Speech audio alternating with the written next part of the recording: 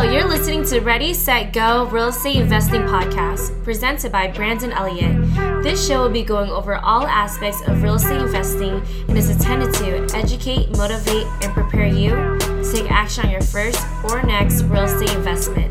For more information, please visit BrandonElliottInvestments.com. Thank you for listening and enjoy.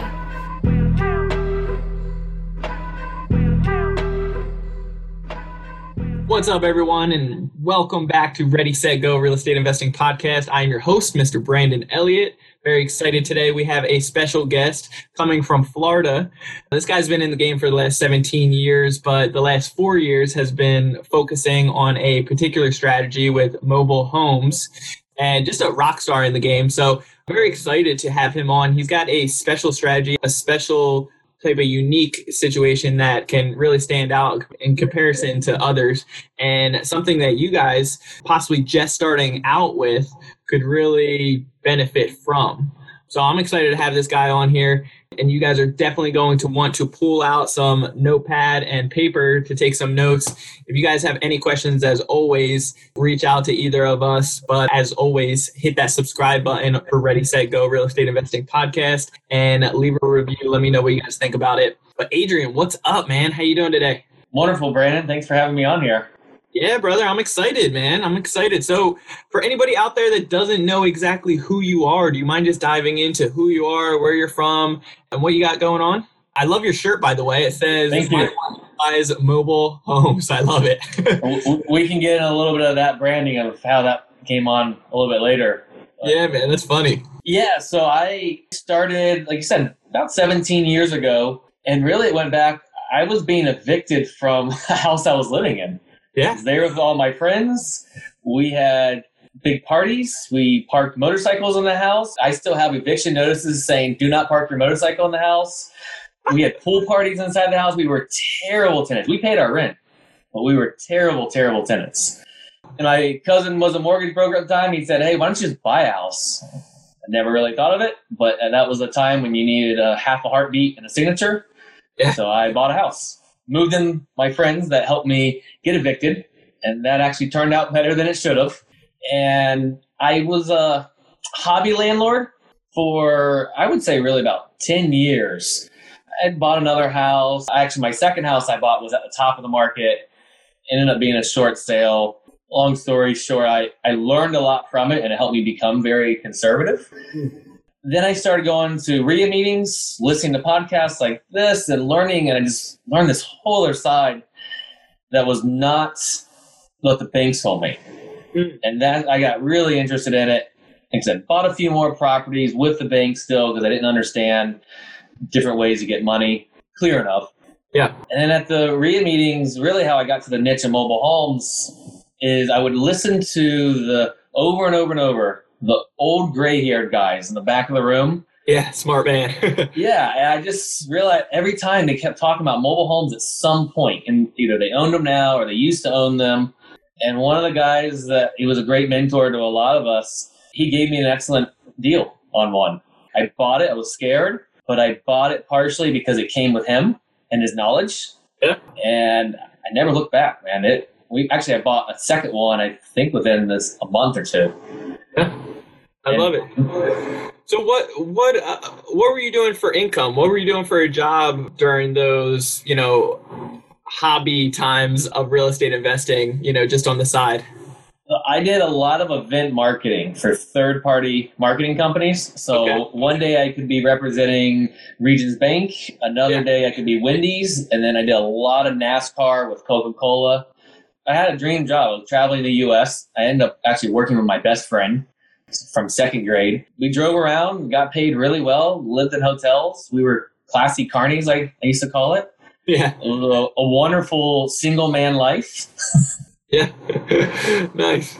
Yeah, that's exciting, man. So you were getting educated basically by just the banks and other people around you. It sounds so funny to me, those extreme moments of, getting evicted and then kind of transforms into, now what you're so passionate about and just start taking you down a different path, which is crazy. So explain that first deal. what that looked like? And then, I mean, did you have any issues when it came down to the housing crash? Did you find yourself leveraged or anything? So the very first deal was that house I moved my friends into, a single family. I bought it for $1,500 out of my pocket. All the closing costs, everything was wrapped into the loan. Yeah. And I moved my friends out. So I was doing the house hacking before it was cool or before I knew it was a thing. Yeah. I knew some people that were doing that in college areas, so they would rent out all the rooms. And I was already kind of doing that with what we were renting. So I was living for free, basically. You know, I was the one on the hook. I had to make all the repairs and nudge my friends to pay rent, which can be uncomfortable at times when they just forget the date and everyone has a different cleanliness level. But we worked through it. I loved the idea of not paying rent. And once you go to that, it's really hard to move away. Yeah. Yeah, there's something in your mind that just starts like the light bulb starts going off. So I lived in the master bedroom of that house most of the time, but then I closed in the laundry room, 7 foot by 7 foot, put the laundry outside on a porch, and I lived in a 7 foot by 7 foot room for years. Yeah, and because I realized I can make money on the master bedroom, and I can live in this tiny closet and hung my clothes up next to it. Yeah, I wanted the cash flow more than the actual big space and room, you know. I did move out of there because I wanted to get married and my wife was more important than living for free. Yeah. Obviously.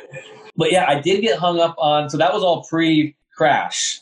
Yeah. I bought my second property with a bank. It was the guy that they wrote about in the papers. I had ARM. I was losing about $150 a month, but it's okay. You can refinance in 2 years. The appreciation is going to take care of it. Yeah. And I like to joke around that I timed the top perfectly because I think I bought that day instead of sold. That's so good. And I held a little bit longer than I should have. My cousin was pushing me a little bit. Hey, I think you should probably just get rid of this. And it was WAMU was my mortgage company. And I kept trying to I don't know what they called it now, where they would redo the loan to give you a lower amount, modification, I think. Yeah. And I was calling them every day for weeks, and they just had weather issues for weeks and weeks and weeks in a row and couldn't answer the phone. Yeah. And I gave up. And long story short there, the short sale ended up being $30,000 less than I had just in my head agreed that I would, make the adjustment to. And so I had that on my record. That stopped me from buying anything for a few years. But I mean, looking back, it was a wonderful lesson because I became very conservative. I mean, in today's market, a lot of us that have been in it a long time feel that we're getting close to that top again. Numbers just don't make sense as a very safe cash flow. Yeah. And I'm not that tempted to buy something right now. Okay. Doesn't mean I wouldn't and doesn't mean I haven't, but I am pretty conservative because I remember the pain and the embarrassment of having that short sale and messing up my credit and being a failure. A lot of people have fallen into that as well. And some people not even necessarily in real estate, just messing up their credit in one form or another. And if you guys are tuning into this and you guys know that we are very big into the credit space when it comes down to either fixing your credit or educating you on how you can leverage it properly, just like we have to purchase properties with credit cards and even, complete all of our remodels on credit cards. So if you guys do need any help with that, feel free to reach out. You can check out creditrepairmobile.com or just DM me, reach out, and would love to help you guys out. So when you were actually improving, you took that short sale and then afterwards you kind of jumped back on the horse a couple years later, or how did that look?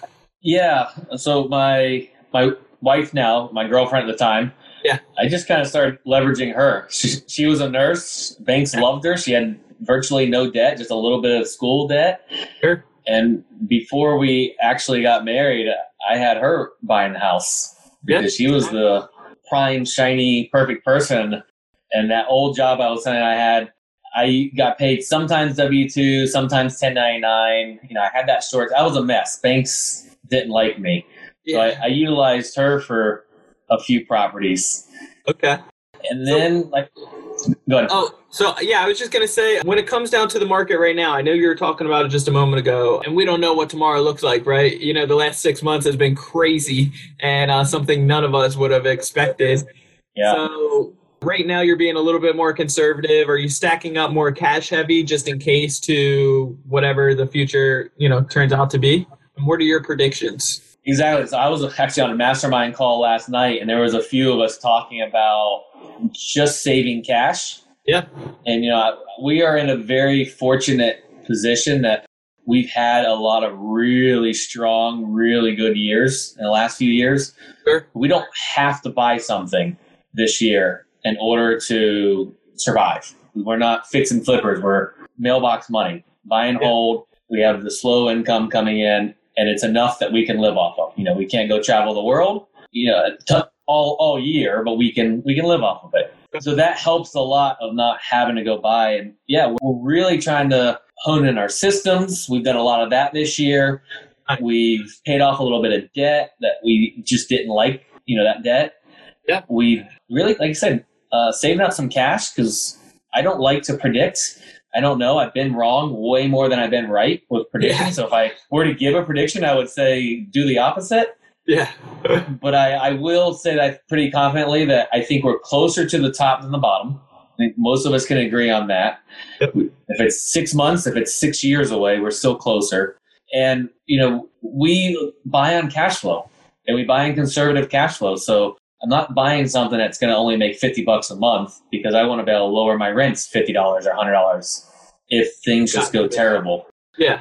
So if I'm a cash flow investor, if a property's making $200 a month versus $300, I'm still able to survive. Yep. Yeah, I think that's great points right there. When it comes down to maybe some of the listeners that are tuning in, if this is your first deal or maybe your dozenth deal or whatever it is, it comes down to we are in a market, we're in a time, I guess, that you would say it is best to be very conservative or just think about what is the worst case scenario with this deal? Am I locked in for a 30-year fix at this point? Can I handle that mortgage? God forbid if people stop paying rent or if I do need to lower the rent drastically just to be able to fill these, spaces, stuff like that. So, and I would throw in quick. I was going to throw in, we're not fixing flippers. I don't know how to do it, but if I were to do it, I would want to make sure that if I couldn't sell it, I could at least rent it, for a couple bucks a month as another worst case scenario. Yeah. It's just another backup plan. So let's dive into your strategy. What exactly are you focusing on right now? And because the last 4 years, it's been a transition, right? You guys have kind of switched up what you're doing. So explain your new model that you're focusing on and what that looks like. Our current main focus is a single mobile home with the land. So we own the home and land package. Okay. And what we have, the market's given us, I'll say, is older mobile homes. And older meaning 60s, 70s. We have a few 80s. Our newest is like a 96. A lot of people think of those 90s as being really old. Yeah. But we've just been in that niche of those old ones for a few reasons. It becomes very difficult to finance them. Hard money lenders, I've never met one that would do an old mobile home. So older than, most of them don't even want to touch any of them. They don't understand them. Yeah. But older than, I would say, 90s, maybe you can find some people in there. You can find some traditional bank financing back to the 90s. And technically, you can go back to the 70s. Getting it to the condition that the bank is going to finance it is going to be very expensive. Damn near possible, right? Yep. And a lot of these hard money lenders don't want to do it because at the end of the day, a lot of them don't want to necessarily get stuck with it, God forbid. That's their worst case scenario. And then it's like a new realm to them because they're used to the fix and flip or whatever it may be, quick in and out. And if they can't picture themselves being able to sell it at the end of the day or make money back from it, if they get stuck with it, then they start getting a little more high risk, I guess, right? Yeah, and a lot of it is what you just said, they don't understand it. Yeah. And that's one of the reasons we switched our model and focus is because investors didn't know and understand mobile homes. It was a very small percentage. So I would just joke around. I'm like, oh, yeah, they're terrible. Just give them all to me. Send me the names and addresses. And really, I would say half of our deal flow came from realtors not understanding them and investors. And they didn't want to deal with it. What's funny is like these other crowds, these other people, hard money lenders, you know, the realtors, other investors, wholesalers, whatever, they don't understand it, but you do. So you can capitalize on that. You can get the better price, you know, just quicker deals, which is awesome. And so we've used a lot of private money and owner financing for them. Sure. But so it's like I got a kind of thing, taking it over, a subject to taking it over. We've done one subject to, and that was just easy. She just said, "Hey, why don't you just take over my payments?" And I was like, "Yeah, I've heard of that before. Yeah, I can do it." And I said that in my head, and I was like, "Yeah, we can do that." And then I did everything wrong you could have done wrong. I didn't have the power of attorney. I didn't have anything. And luckily, I had a really good rapport with her. Because a month later, I had to go, "Hey, do you mind signing this power of attorney so the mortgage company will talk to me so I can update the insurance?" I was just very fortunate to have that rapport there. Yeah. And it worked out. And she's been great because we still have that relationship. You know, I've heard you talk about it. You have to keep that relationship because you're in that until the loan is done. Yeah, it's so true. But it's funny. I have a friend you mentioned with the credit card stuff that you guys teach. He couldn't find a deal, and he was a new investor. And he just finally bought 2 mobile homes side by side on his credit cards. He did the whole thing, and the RIA that I go to is an excellent RIA, but we have a lot of older, very set in their ways, conservative guys, which they're wonderful. Like one credit card, I'm not putting anything on it. Yeah, exactly. They ragged him for it, you know, and I would step in. I'm like, look, yeah, this is maybe not a long-term thing, but this is an excellent way to get started. He has a payment plan to get this down. It's not like he was losing every month on it. You know, so he got started in that momentum and everything. It's awesome. Yeah, that's awesome. That's what it's all about. And they're cheap enough to do it. You know, in our area, every market, you know, we all know is different. Sure. You know, so this one that I have right here virtually behind me, that's about a 1/4 acre. And we bought that home. It's mid-'80s. We bought it for $21,000. And my all-in is upper 20s, and it's rented for $720 a month. Love it. And did you do a cash out refinance, or are you just all in? No, so that one we have a private money lender, and we do some of our private money lenders. We do more of a JV. It's a performance-based note. Okay. So the quick on that is he put in the buying amount, which is irrelevant to the price, and then he gets half of the net cash flow. Okay. And what that does for him is he's getting more money than he would on a 4, 6, 8%. He's getting double digits, and I'm willing to give that away because when there's not a tenant there, I don't have the danger of debt of a payment. Yeah. So when we've had 4 vacancies all at the same time, we didn't have tons and tons of money going out and the stress that comes with it. And then you become a motivated landlord. I just got to get someone in there. I got to stop the bleeding. That's one reason we've moved to that model on a lot of our private money because it benefits both sides. I mean, we actually have some of our IRA money lent out the exact same way. Yeah, that's smart. I mean, the point of really bringing it up is, I mean, those are the pretty common numbers for us in this area. You know, the land value in this particular county is a lot of why we're able to buy it at that price. This one wasn't financeable by a bank at all because it had been moved. So banks don't like them if they've ever been moved from the original time. I don't understand why, but I don't argue it. But again, it helps us. Yeah. Okay, so you're getting private money lenders to cover a majority of the costs up front, and then, you know, you're doing a 50-50 split on profits each and every month over time, which is great. So you have very little into it yourself, maybe just rehab costs and stuff like that, and then you get 50%, which is huge. Are you guys doing your own property management or? Yeah, so we've, over time of, you know, just continuing education like crazy, we've created our own little systems, pulling from everyone. Yep, same here. And we have a pretty good system for managing our properties that we don't spend a ton of time on it. We do a lot of self-shows. Coronavirus helped with that becoming more popular. We didn't have to have the awkward, like, why can't you meet me there thing. Yeah. And it doesn't consume a lot of our time. But, I mean, the biggest thing is you look for a really good tenant. Yeah. And that helps the rest of the time. Putting a good person in there makes the management not that hard. No, of course. I mean, yeah, that's what it's all about. So if you have strong qualifications, like my standards are similar to a bank. I'm a little bit more lenient, but, not as strict. But at the same time, if you really set it up like screening just like a bank, then technically or typically, in my personal experience, I haven't had any drastic issues that, it's something I got to kick somebody out right away. Get people in there for the long run, which is great. I totally agree. It's setting those expectations, and in communications, it shocks me. I'm sure you talk to a lot of landlords that just don't want to talk to their tenants. Yeah. And I don't know how you can solve a problem if you don't want to talk. Yeah. It's so true. Silly. Yeah. I'm all about being hands off and leverage. I'm very big on that, and I would have hired out by now. I just tried in the past, and I haven't found anybody that cares more about my properties than myself.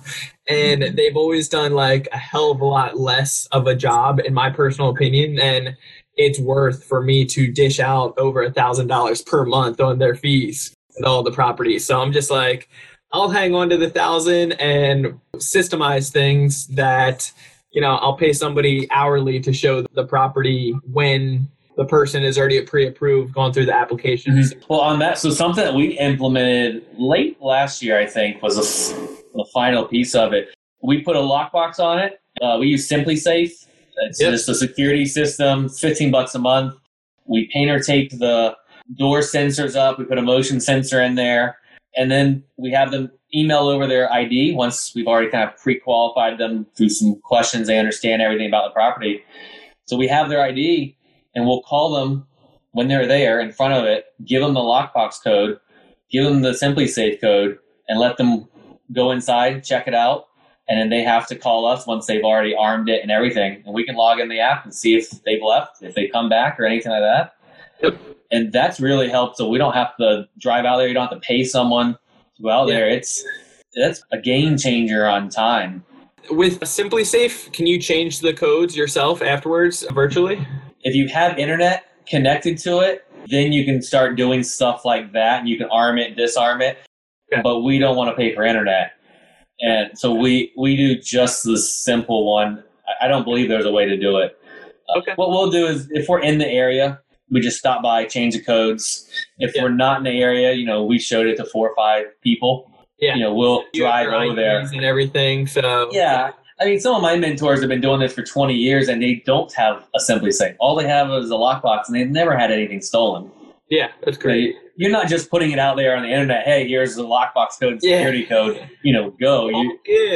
Yeah, you're getting some pre-qualifications. The neighbors, know you. You've already given them your card and your information, so they'll talk to you too. Most people, in my opinion, are good and want to do the right thing. Of course. No, I'm the same way. Those few bad apples that give humans a bad name and rep. Yeah, that's okay. We'll adjust anyway. That's good. So how many deals have you guys taken down at this point? And your main strategy is to hang on to these, right? You're not wholesaling these off, or? We'll do a tiny bit of wholesaling. Sure. I think 2 years ago was our biggest year, and we probably wholesaled a dozen or so. Yeah. We're not that big fancy wholesaler that we're getting minimum $5,000 or $10,000 each. Yeah. Because my main goal every time someone calls, what you said, is to buy it. Yeah. And then sometimes we're just not the best option for that person, and then we wholesale it. Or I say, hey, you just need to talk to a realtor. I have a few that, will work for you. Obviously, like I said, we want to buy it, but I also want to do what's best and give the best options for the seller. That's a great problem solver right there, because that's the business that we're in. That's awesome. And it all comes back around. I mean, a lot of us have the scarcity mindset at the beginning. As soon as you get over that, I mean, the abundance mentality is just, you go a lot further long term. Yeah, it's so true. Okay, so how many deals has it been at this point?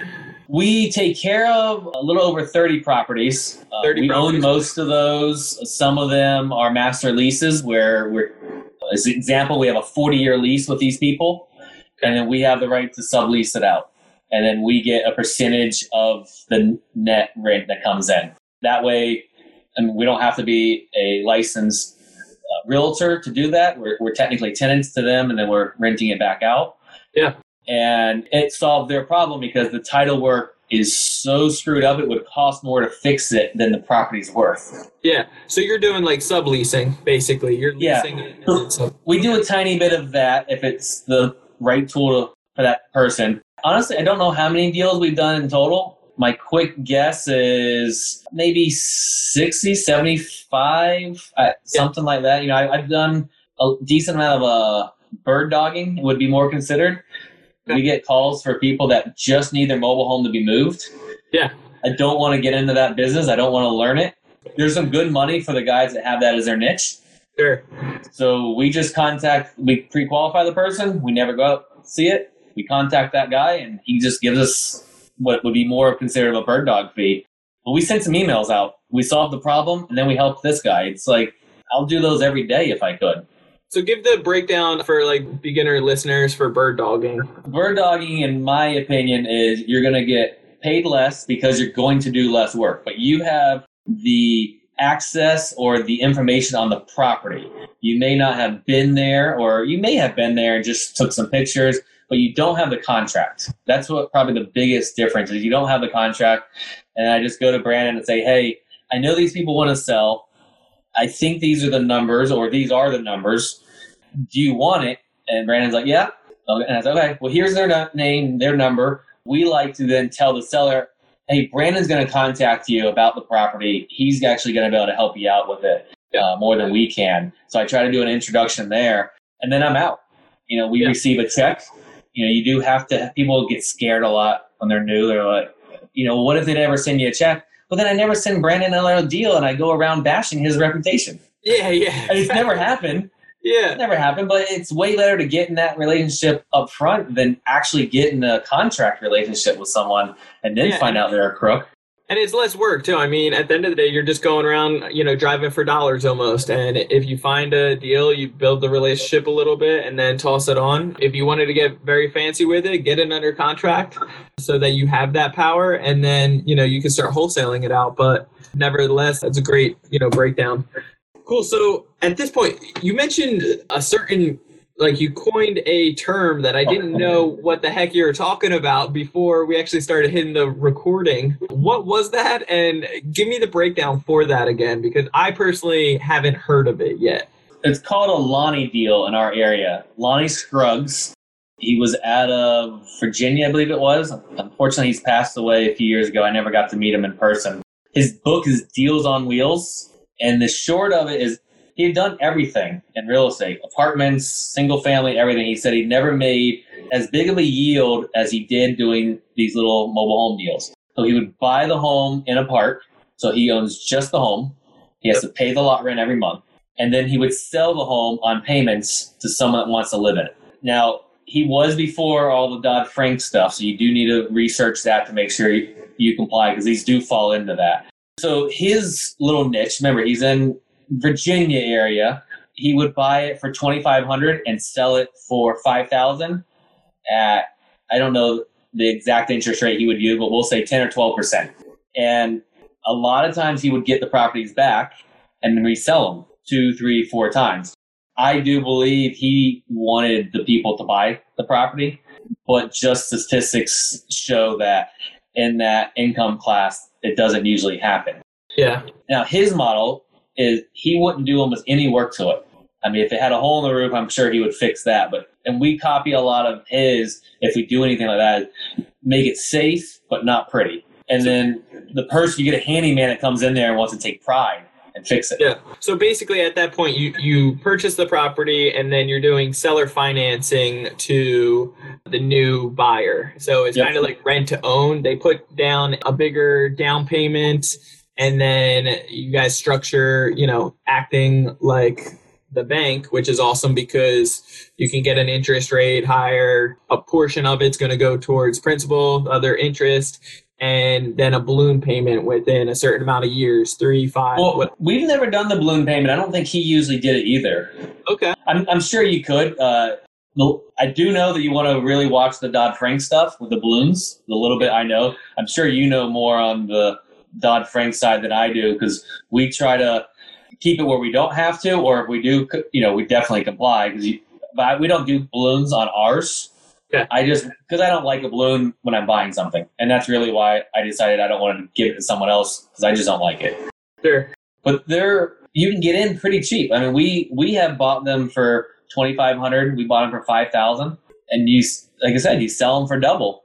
And they're good little cash cows. Yeah. You should be, I don't know the exact percentage ROI, but I think that you should never do anything under 50%. I mean, most of ours are closer to 75%.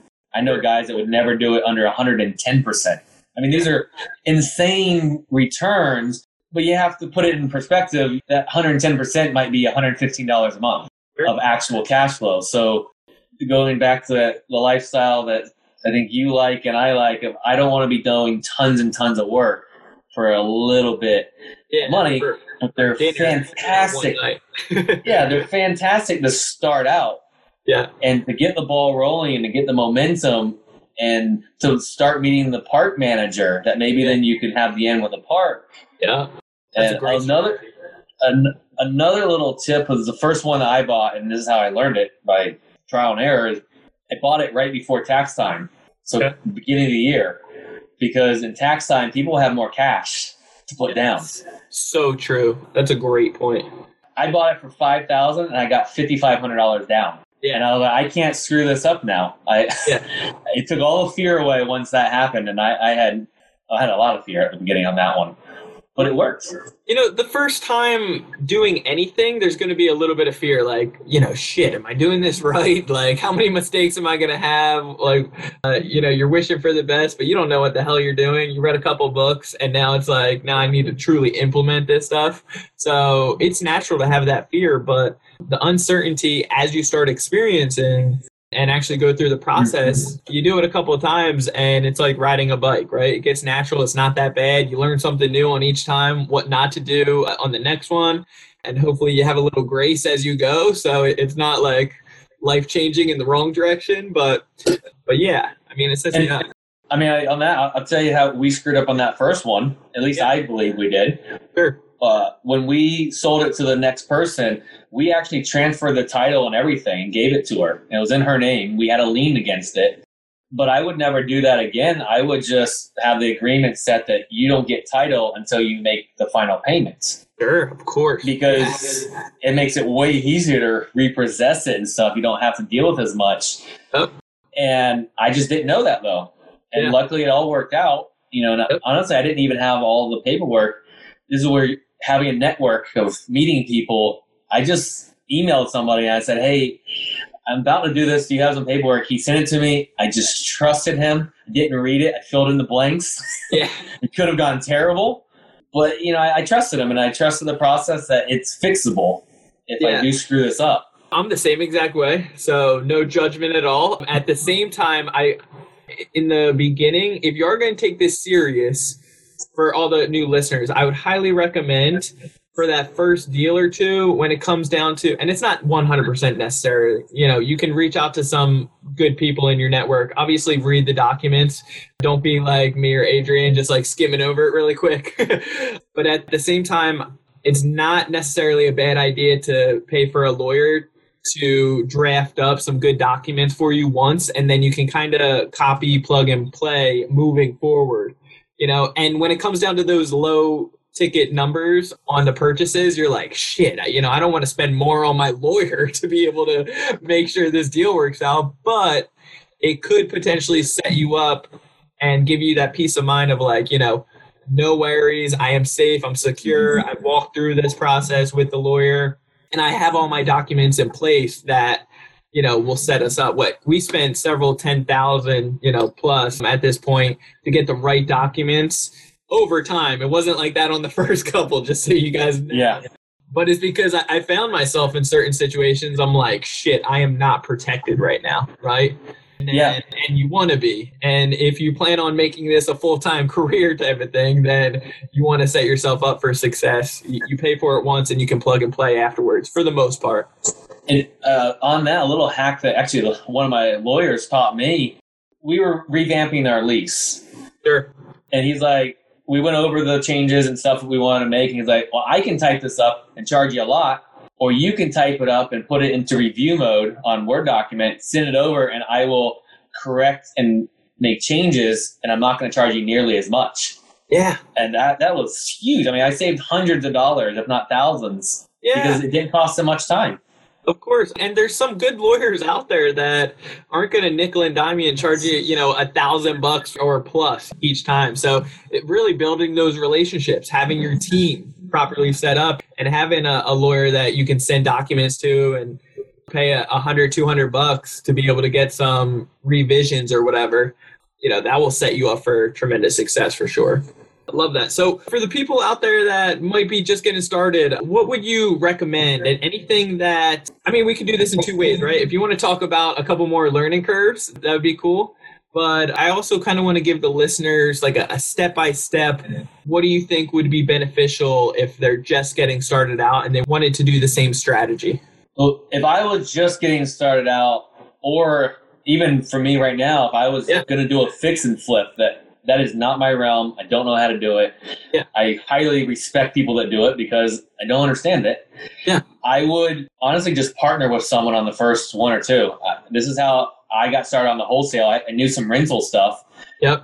And that can mean lots of things. It could mean, hey, I'm going to pay for myself when I did the wholesaling. I'm going to pay for all the marketing. Yep. And you're going to get half of the wholesale fee. I want you to walk me through it all. Yep. It works fantastic for me on that. I've done that with several students in the past, and that has tremendously helped them, plus building the confidence. Like, I truly believe after your third deal, you've gone through it several times, you've seen the moving pieces, you've learned a little bit as well, and the confidence starts building up like, hey, I can do this myself now. Funny, because I think I used them for the first 3 deals. It's funny that you say that, because I never even thought about how many I did it with someone. Yeah, it's so good. It's like the first 3 is what you need to really, and if I could have changed it, I'm telling you, I would have, because I made a ton of mistakes and just God favor over my life to make sure that we still prospered through each one. But geez. So if it was going to be a fix and flip or even a buy and hold, it could be that, hey, I've got this property under contract, Mr. Fix and Flipper. Yeah. Not someone you don't know at all. You definitely want to vet them out some. Do you want this property and I want to stay involved? I won't charge you a wholesale fee. I want, 5%, 10%, 20%, whatever you can negotiate. But I want to I'll be your do boy. I'll go and check on the place. I'll be there every day. I'll take pictures. I'll do anything you want. Yep. I wouldn't get greedy on the numbers of how much I want to get paid. I want to get something, but I want him or her to give me the experience and tell me what to go and do. It's the hands-on learning. And it's so valuable. And I think that's something that people try to skip too much, because we just talked about automating a lot of our business and people want to skip straight to that level. Yeah. And you can't. How are you going to tell someone something to do that all you've read is how to do it and you've never done it? You never talked to the contractor and realize when he's just BSing you. It's so funny though, even just saying that, I literally read dozens upon dozens of real estate books, all the podcasts I could get my hands on and YouTube videos and everything, thought I was somewhat prepared.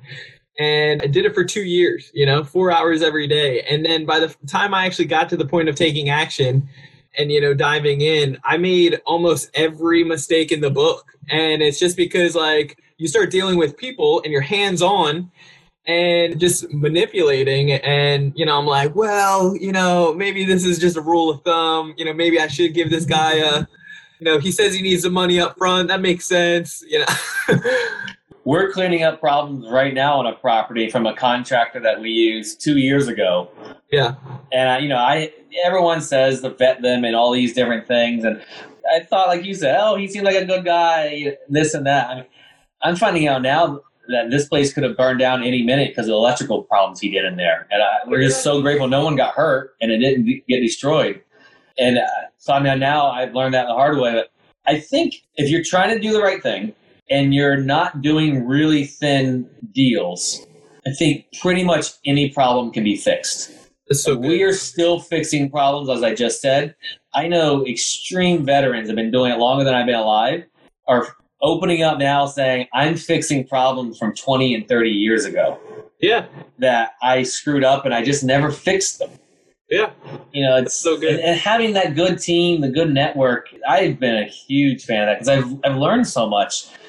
So one big mistake I did it once is they always say, control your title company, have your title company. But, yes.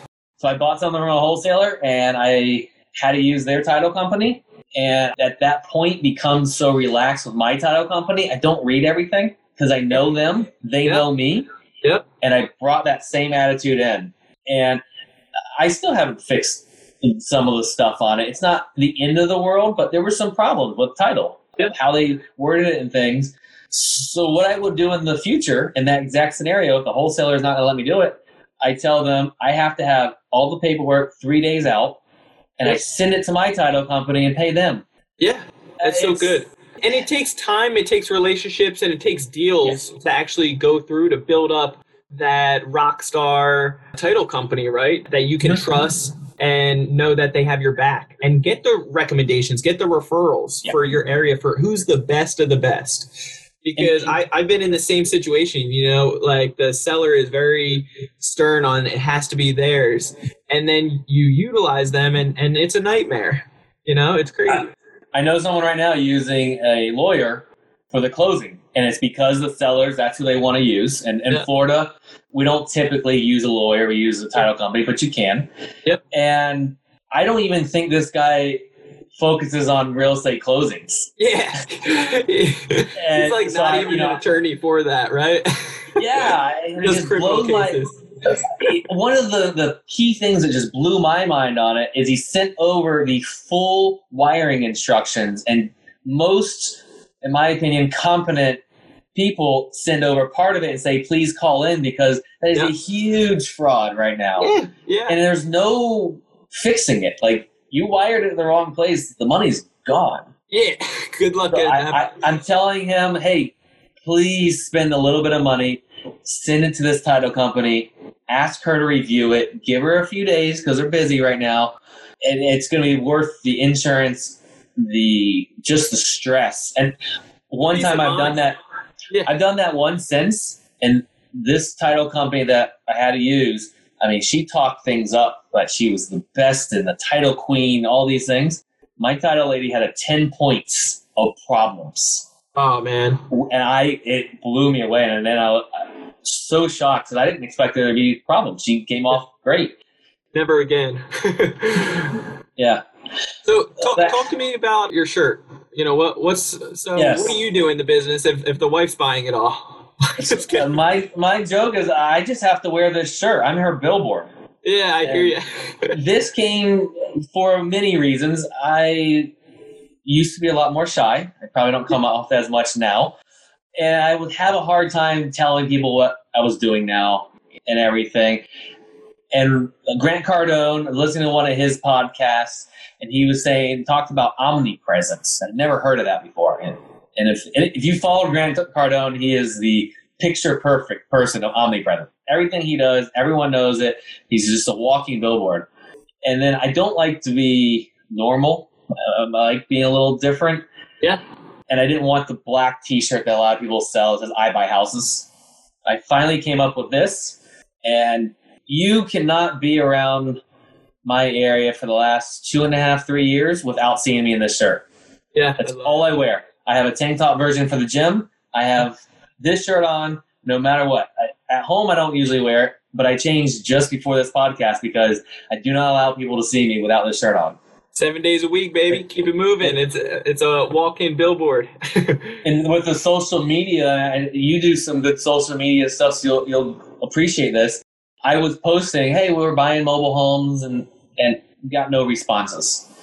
But then I would post a picture in front of a waterfall, my wife and I traveling with this shirt on. People were like, oh, are you guys in real estate? Yeah. And I'm like, what about the other 35 posts I put on? But that's not what people relate to. They relate and they enjoy the traveling. So then they see that and they're like, oh. And it was a huge game changer. It really helped. As I mentioned earlier, a lot of our deals came from realtors and other investors. And now I'm known as the guy with the green shirt on. Yeah. Now, for these leads that are coming in, are they off market, or most of them are on the market base? So the realtors most of them don't like to deal with a $21,000 deal. They make the same amount of percentage, on that. So this one actually came from a realtor.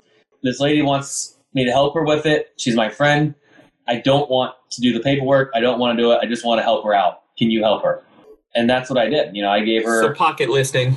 Not even. Yeah. Not on And, and I have no problem paying the realtor. I always ask them, hey, do you want to just put your 3% in there? Yeah. And she's like, no. Sometimes they'll say yes, but a lot of times they just say no. I don't ever try to cut a realtor out. Because in reality, the seller is the one paying for it, because I have numbers that I'm going to pay, regardless of what your commission or what your wholesale fee is. So the realtors have been mainly pocket listings. We haven't had, we still look on MLS, but we haven't had great luck there. Okay. And then investors, mobile home space has gotten more popular because people can't find deals. So they're going to these now. So it has definitely drifted down in the last year. But I just help whoever.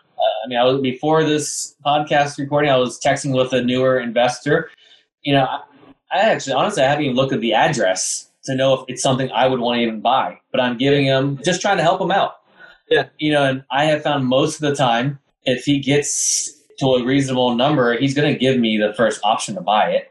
Yeah. And I'm just, again, just trying to help and spread the knowledge. And that has helped me because I'm one of the local guys that understands mobile homes. So people bring them to me for help. And then also, obviously, you want someone to buy it. So you're going to go to the guy you're already talking to. Yeah. No, I love that. That's great. So help out as many people as you can. Always offer the referral fees, because obviously you put some money in their pockets, they're going to be shocked. And then, because they're just trying to naturally solve a problem. If you put money in their pockets, then they're going to look for more of those problems to get over to you, which is great. And they deserve the money. They did work. Yeah, of course. I love it. Yeah. So Adrian, as we wrap this up, what does your future look like? What's the next moving parts for you guys? And then how can people reach out to you? Our future, we obviously want to continue buying. Sure. I don't picture ever not buying properties. I just love the real estate. I love all the aspects we talked about, helping people, sharing my knowledge. I've had a passion for that, of just helping. So many people helped me. And a lot of these guys are the older guys that, we don't know how long they're going to be with us and still teaching. And I feel a little bit of obligation. Hey, if we all need to start teaching it and passing it on. your podcast is an excellent way that you're doing that in your manner. So I'm finding my way of how I'm going to do that. And I want to throw real quick. I know we circle back to our system. I talked about a lot of that. Yeah. I kind of break it down in 4 little chunks of attracting your ideal tenant. So it starts before you even put it on the market. So setting the home up, buying the home that's going to attract the right tenant. Yeah. A hassle-free marketing process. Just have a process. That's what we call ours, but have a process. Yeah. Having no process is the worst thing to do. Setting the expectations at the lease signing, the whole time of them questioning stuff, you set the expectations. It doesn't benefit either person. We touched on that with the communication. Yep. And then continuing that when they live there, don't ignore their calls, treat them right, all those, I can go on and on and on about those things, but I think those are the 4 big pieces of property management and being able to have a true win-win where you want long-term tenants and the tenants want to stay there a long time. Oh, of course. You can want it all you want, but if they don't want to stay there, what does it do? No, you definitely want to stand out and realize that you are in like a service business. No matter if you feel like you're going above and beyond to make some amazing property or not, like you should be serving them to the best ability and making sure that they're happy, and good, happy tenants will stay the long run. They'll take more pride and ownership in their property. I never mention like, hey, this is a rental. Like you have to, do what I say type of thing. Like they see the lease, but I encourage them, say like, hey, congratulations on your new home. Like, this is your house now. So make sure you take care of it. Like it is yours, Yeah, and I love it, and compliment them. When you drive by and they've done beautiful landscaping, it looks better than you gave it to them. Yeah. Don't just think that.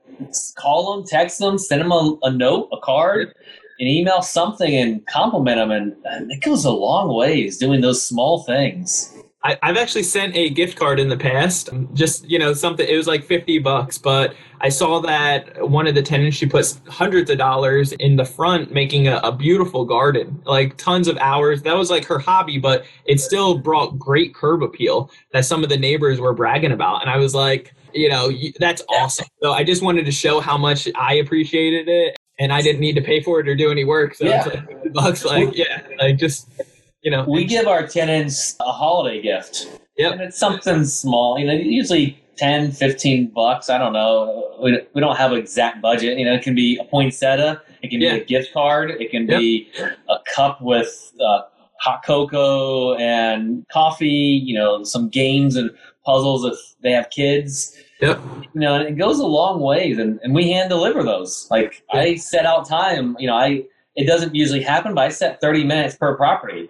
Because if they want to talk and show me their garden in the back, I want to see it. Like this is the time of year that I get to go and keep that rapport and the relationship there and strong. So good. I had one final question. I know a little bit ago you mentioned just cash flow, like how much per month on certain units, and some people that you knew were doing like $100 or so. Do you have a certain price point of what you're accepting for cash flow wise per month? We look at, I would say, the ROI a little bit more. Sure. And we shoot for 30% because I want some room in there for screw ups, because I typically screw up somewhere. Yeah. And so I've learned that I'm not great at estimating costs. Okay. So my job is to get a better deal. So when my numbers are wrong, I'm not losing money. That's how I've learned to estimate repairs. That's not the best way. Don't take after that, but that's just what has been working for me. So we look for 30%, but we would never, on these older ones, we would never do anything under 20. Yeah. Because, we're in hurricane area. You guys don't have to worry about them like we do. And you got earthquakes and fire, man. Everything. Yeah. Everyone has their own thing. These things are hurricane missiles. Uh-huh. And it's not that you can just go and replace it. It becomes a lot of money, especially on the old one. You got to bring everything up to code, the septic tanks. It becomes $20,000, $30,000, $40,000 just to get a used one on there, not even a new one. Sure. So you have that higher risk, so you should have a higher reward. And, we have old ones that still have some aluminum wiring in them. That's a high risk. And insurance charges it for that high risk. For knob and tube wiring and stuff. So the short answer for us personally, we look at the ROI more. Would I do $100 a month cash flow now? No, unless I saw a ton of appreciation or really big land value. Would I have done that in our growth phase? No, because we were only cash flow. But now that I can take some more risk, we did a negative cash flow deal last year because we got really good seller financing terms. It was only a few months. It worked out, so both of our benefits, and so we had negative cash flow for about, I think, 8 months. But it worked. I would have not done that during our growth stage. That was too conservative, but we're at a point where we can take $100 negative cash flow between everything else for the long term. Yeah, me personally, I'm the same way. So I won't really look at any or pick up myself for anything that's less than $250, really $300. But most of our properties are doing $500 to $600 per month, which can be per door, as long as it's working out. You get good people in there, right? So that's what it's all about. Adrian, dude, I appreciate you so much. You got ridiculous amounts of value, and I know the listeners have soaked that up as well. They're probably going to have some questions, though, for you. So how can people get a hold of you? So they could call the number on my shirt, which is 863-800-0225. 224. Okay. I probably won't answer that call very often, but you can tell Jacqueline or Jill to answer it. Hey, you heard me on Brandon's podcast and you love to connect, and that'll help get you through the gatekeeper. That's the easiest way, because I don't answer my phone much anymore. I've gotten on too many spam calls. Yeah. You can also just reach out to me on Facebook. I mean, a lot of people are probably watching on the Facebook here. Shoot me a message on there. I try to spend a little bit of time every day replying and helping out people. Yeah. Awesome. So what is your handle on Facebook? So you can look me up for just Adrian Smude. That's my personal account. And then if you want to follow our business account, it's My Wife Buys. Love it. I love it. I love it. Well, Adrian, dude, I appreciate you so much. Great value today. And another awesome episode. So guys, if you want to reach out to me, you can always do so at BrandonElliottInvestments.com. Otherwise, shoot me a message on Instagram at Brandon Elliott Investments. Make sure to follow us on there. And on Facebook, it's facebook.com/Brandon Elliott Investor. If you guys have any questions about, real estate investing or credit and need help with, credit repair, doing it for you, we have our company for creditrepairmobile.com. Otherwise, if you want to learn how to fix your own credit or just get educated, understand how the banks and lenders are judging you, how to play the game and build up your credit lines, your business credit, your personal credit, get 10 plus cards in a day, and then also, remove all those hard inquiries in less than 24 hours or, leverage it to be able to purchase real estate like we have and make money from your credit, do hard money lending and so forth, then you're definitely going to want to reach out. You can check us out at creditcounselelite.com or just DM us and shoot us a message. Let us know if you have any questions. But as always, appreciate you guys so much. Hit that subscribe button for Ready, Set, Go Real Estate Investing Podcast and leave a review. Let us know what you guys think about it. But we will see you next week on the very next episode. Till then, stay blessed. Adrian, appreciate you, brother. Have a great day, guys. Thank you, Brandon. This has been another episode of Ready, Set, Go Real Estate Investing Podcast, brought to you by Brandon Elliott. For more information, please visit BrandonElliottInvestments.com. Also, please don't forget to like, share, and leave a comment below. Thanks again for joining. Until next time, God bless.